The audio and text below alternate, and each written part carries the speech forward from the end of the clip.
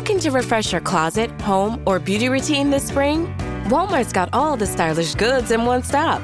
From chic new looks and the latest makeup to quality furniture and tableware.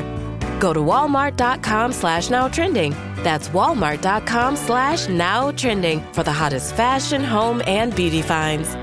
Your style at Walmart. This is Janine, host of the Olive Magazine podcast. You are listening to episode 1 of a special series of 5 podcasts we put together to help our listeners during this lockdown period. In this episode, I chat to Olive's deputy food editor, Adam, about simple breads to make at home, from flatbread to easy and fun yeasted breads. And there's also lots of recommendations for great recipes to try too.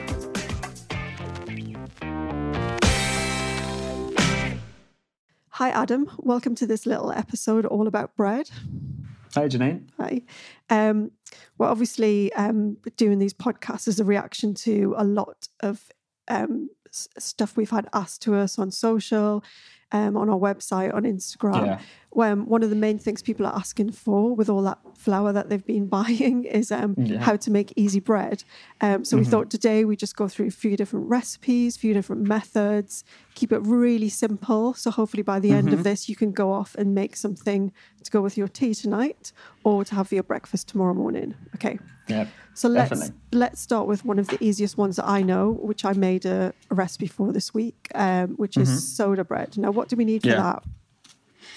Really, you need plain flour, bicarb, and buttermilk. But if that's hard to find, there's other like replacements you can use. You can use like a little bit of thinned down yogurt or kefir. But basically, what that does is react with the bicarb and gives you your rising agent. Basically. Okay, so we don't need. This is a bread that we don't need yeast for. No, absolutely not. It's just it's just your most basic loaf you can make. And what I discovered the other night when I was doing it, because I was being a bit, I did actually have buttermilk, but I was being a bit perverse, which was to try definitely. and make it without buttermilk. And as you said, you can use other things. One thing you can do is you can take milk and then add a tablespoon of, the ratio is about 250 mils of milk, and then to 1 tablespoon of acid, which is either lemon juice or white wine vinegar. You want a neutral vinegar. And you leave it for 5 minutes. And then when you taste it after 5 minutes, it actually tastes kind of like yogurty buttermilk. So it's really good. So I used that. And then with our flours, I think I used a mix of plain and wholemeal, but actually you can just use plain flour, can't you? Yeah, definitely. Yeah. You can just use wholemeal, just use plain flour, or like introduce a little bit of wholemeal if you want it a bit nuttier. Yeah. You can't use, I was wondering about that because I have got a big bag of wholemeal. If you use all wholemeal, would that be too heavy? Yeah, it might be a little bit too dense. I mean, you could, but it would definitely come out a little bit flatter than you might be expecting, because basically all the little bran bits in the wholemeal flour basically make it heavier effectively. So basically it stops the rising as much. It like stunts it a bit. So it's a nice choice if you want to get a bit of a more rough edge and more kind of like a thingy loaf, but you don't. And then on to some other breads. What else can we make without yeast? So you can basically make like really cool flatbreads. I know you do. You've got a really good recipe for yogurt flatbreads, which is almost like a really similar idea, except you're instead of doing like a freeform loaf, you're going to basically mold it into little thin flatbreads and then cook them in a pan, which is like super easy. Again, all you need is self-raising flour. Or plain flour with some baking powder, a bit of natural yogurt, and then I think you put dill in yours. I have got a recipe on the website for yogurt flatbreads, and that's got dill in it. But you absolutely don't need to put dill in it. I mean, it would work. It works without it perfectly. Yeah. The nice thing about doing that though is you just need a really nice hot pan, and then oil the bread, not the pan. Put the bread in the pan, and then you can kind of see the top starting to bubble up and starting to get like lovely and puffy, and then you flip it over. It's so quick as well because again, the good thing about non-yeast bread is the proving time. So you want a little bit of time for that baking powder to start acting and become, raise the bread. But you certainly don't need anything more than 20 or 30 minutes, as opposed to yeast bread where you need a good hour in a nice little warm place for it to start going. But so that's a good one.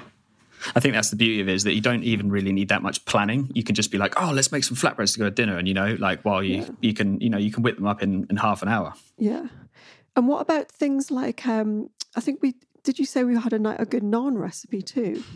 Yeah. So again, similar to though, like the sort of flatbread recipe, but you use milk and a little bit of sugar, and then some baking powder, and again plain flour, not anything special. And then you knead it a little bit to build up a little bit of gluten to make it a bit doughy and a bit strong.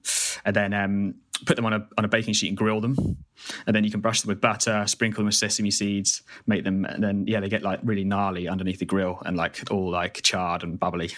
And what is the difference between, say, plain flour and bread flour? Because so many of these flatbreads seem to favour plain flour.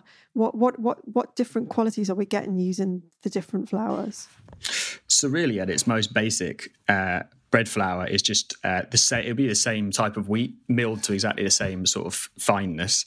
But in the mill, they'll do like a little test, and bread flour has more protein in it, which basically means that it will form more gluten, which is what you want for like making sourdough or yeasted bread, when you really want to build that gluten, because that's the real big structure that you want. That's like the building blocks.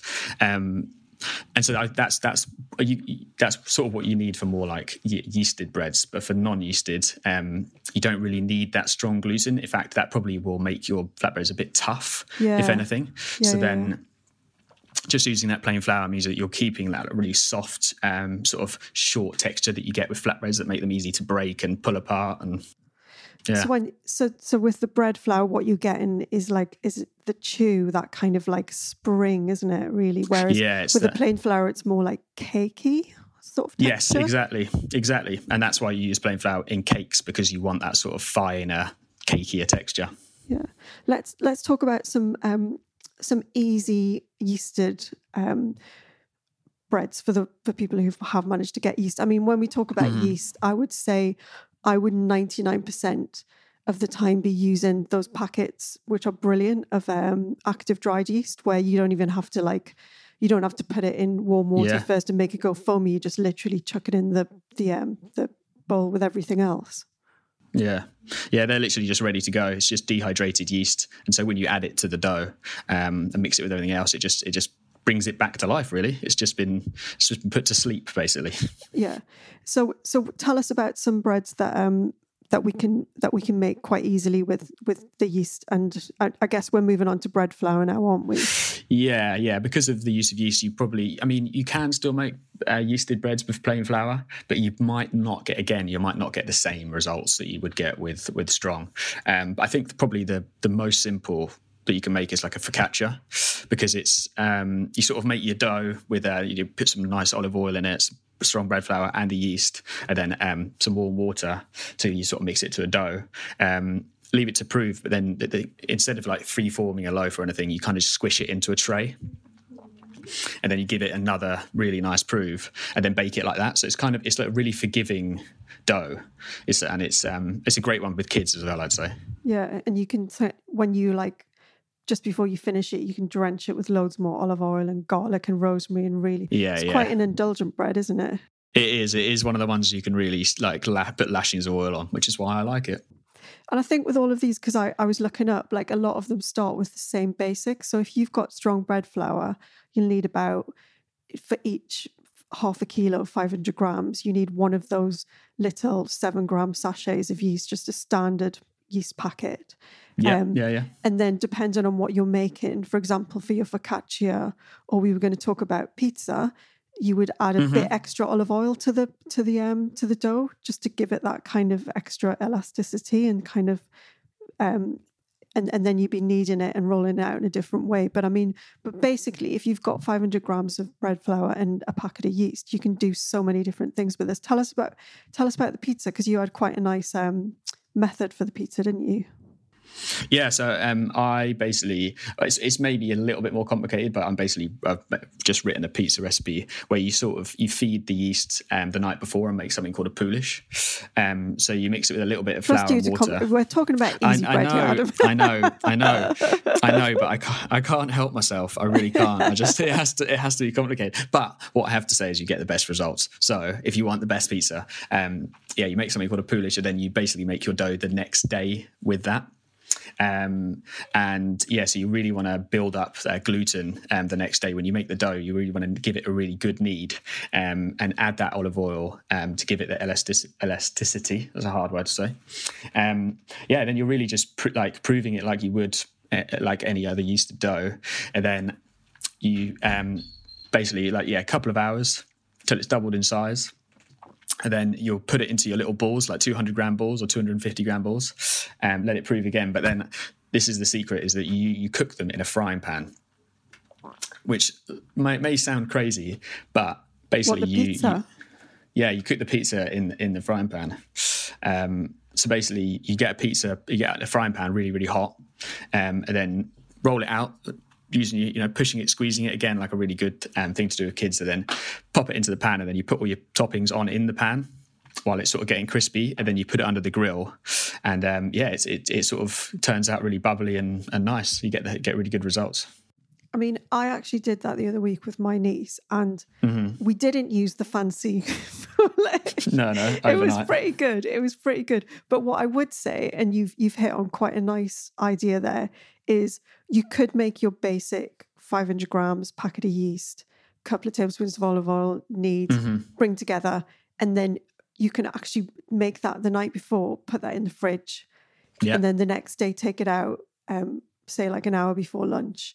And then that has actually had a super slow kind of prove as well, hasn't it? So, yeah, exactly. So it's a simpler version of what you just talked about, but actually works pretty well in terms of like convenience and like people who not everyone's going to want to get up in the morning and make bread and wait for it to prove and everything. So that's quite a nice way of doing it as well. But these are all kind of, the good thing about bread, and I know you're an ex-baker, is it is a great place to start experimenting with stuff.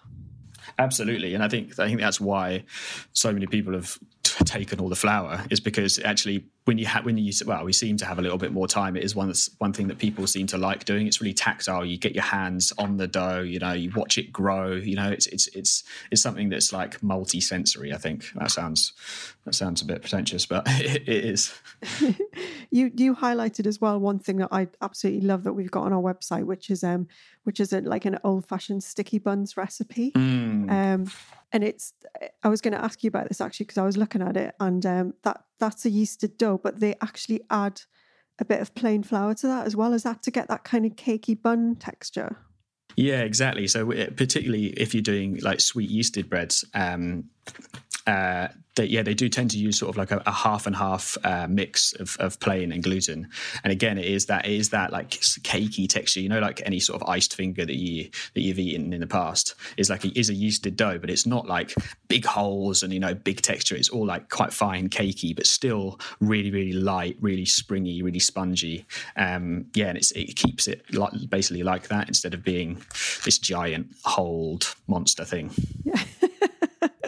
And what's nice about that is that sweet dough made into little buns or made into finger rolls or whatever, you can then fill it with cream or jam or put whatever icing you want on top. And actually things like that, because they're small rolls, it doesn't matter. You can get kids coming to help you make them, because it doesn't matter if they're kind of misformed or whatever. We're not opening a cake shop here. Some of us might be after this. I think some people actually might be. But it's it's kind of a really nice forgiving thing to do, and you can just decorate however you want. I think we've got ours have got blood orange icing on, but obviously you could just put jam in and just have like glacé icing on there and just make a proper old sticky bun. Just some icing sugar and lemon juice, bang. That's it. That's all you need. One recipe I did want to talk about, because I think it's so much fun, and this is another like kids family recipe, is the monkey bread. And you can take it two ways actually. You can make you can make a sweet dough. You make like a basic dough, and you divide it into like lots and lots of tiny little, like sort of walnut-sized balls of dough. And then for a sweet one, you would toss that in butter and cinnamon and then pile it up. The classic way to do it is like a bundt tin that's been brushed with tons of butter. But Nice. you could also just put it in like a cake tin or a loaf tin if you had one. But you think it's like magic. You think like, there's no way this is going to work. So you're like piling in all of your little balls of dough. And then when you bake it in the oven and turn it out, you can just pull the bits of dough apart because the butter kind of keeps them all separate. It actually looks like a giant, I don't know why it's called monkey bread. Someone can tell us. It looks like a big brain. It looks like a brain because it's got all of these little separate sections. But then you can also do a savoury version, which we've got online, which I think is called savoury cheesy monkey bread. Just search monkey bread. Where each dough ball, you shove a bit of cheese in the middle of it, and then you toss it in butter and herbs and garlic and do the same thing. And it is absolutely amazing. Yeah, I think there's even a little sort of tomato sauce you make on the dip to go. Oh, so it's like garlicky, cheesy pizza bread. It's kind of like ultimate, dough ball scenario going on. But you get it's all really crispy on the outside where it's been in contact with the pan, isn't it, as well? So it gets like really crunchy and crispy on the outside, but really soft and unctuous in the middle. Yeah, so loads of ideas there for people to go and but do go and have a look on the website. If you search soda bread, naan bread, yogurt flatbread, focaccia, pizza, they're all there. Lots of different variations. I think we've got like soda bread with turmeric and spring onion. I've just done a cheddar soda bread. Again, works really well. You can just keep adding your different flavorings, different spices, so lots of things there to experiment with. But and also I think further on down the line, Adam, me and you are going to have a proper step-by-step chat on how to do your favorite sourdough, because you become a bit of an expert at it. But we're going to go deep. We're going to go deep. Good. It's going to be step by step. That's good, because there's no other way to tackle it. You have to. Well, and you can get as complex as you want on that one. All right, I'll allow that. Right. I'll allow it. Okay. This is simple. Okay. Sorry. All right. Well, thank you so much for chatting today, Adam. Pleasure, Jenny. See you soon. See you later. You've been listening to a special lockdown episode of the Olive Magazine podcast. Our regular weekly podcast returns on Friday, April the 17th, so do listen out for that. In the meantime, you can find loads of brilliant recipes and helpful advice at our website, olivemagazine.com. And if you're finding it difficult to get your monthly mag, why not become a temporary subscriber? You'll get the next 3 copies of Olive Magazine delivered to your door for a single payment of £12.50, saving 15% off the usual shop price and with free delivery. There's no obligation to continue after the 3 months either. To take advantage, go to buysubscriptions.com/allpod3. That's OLPOD3.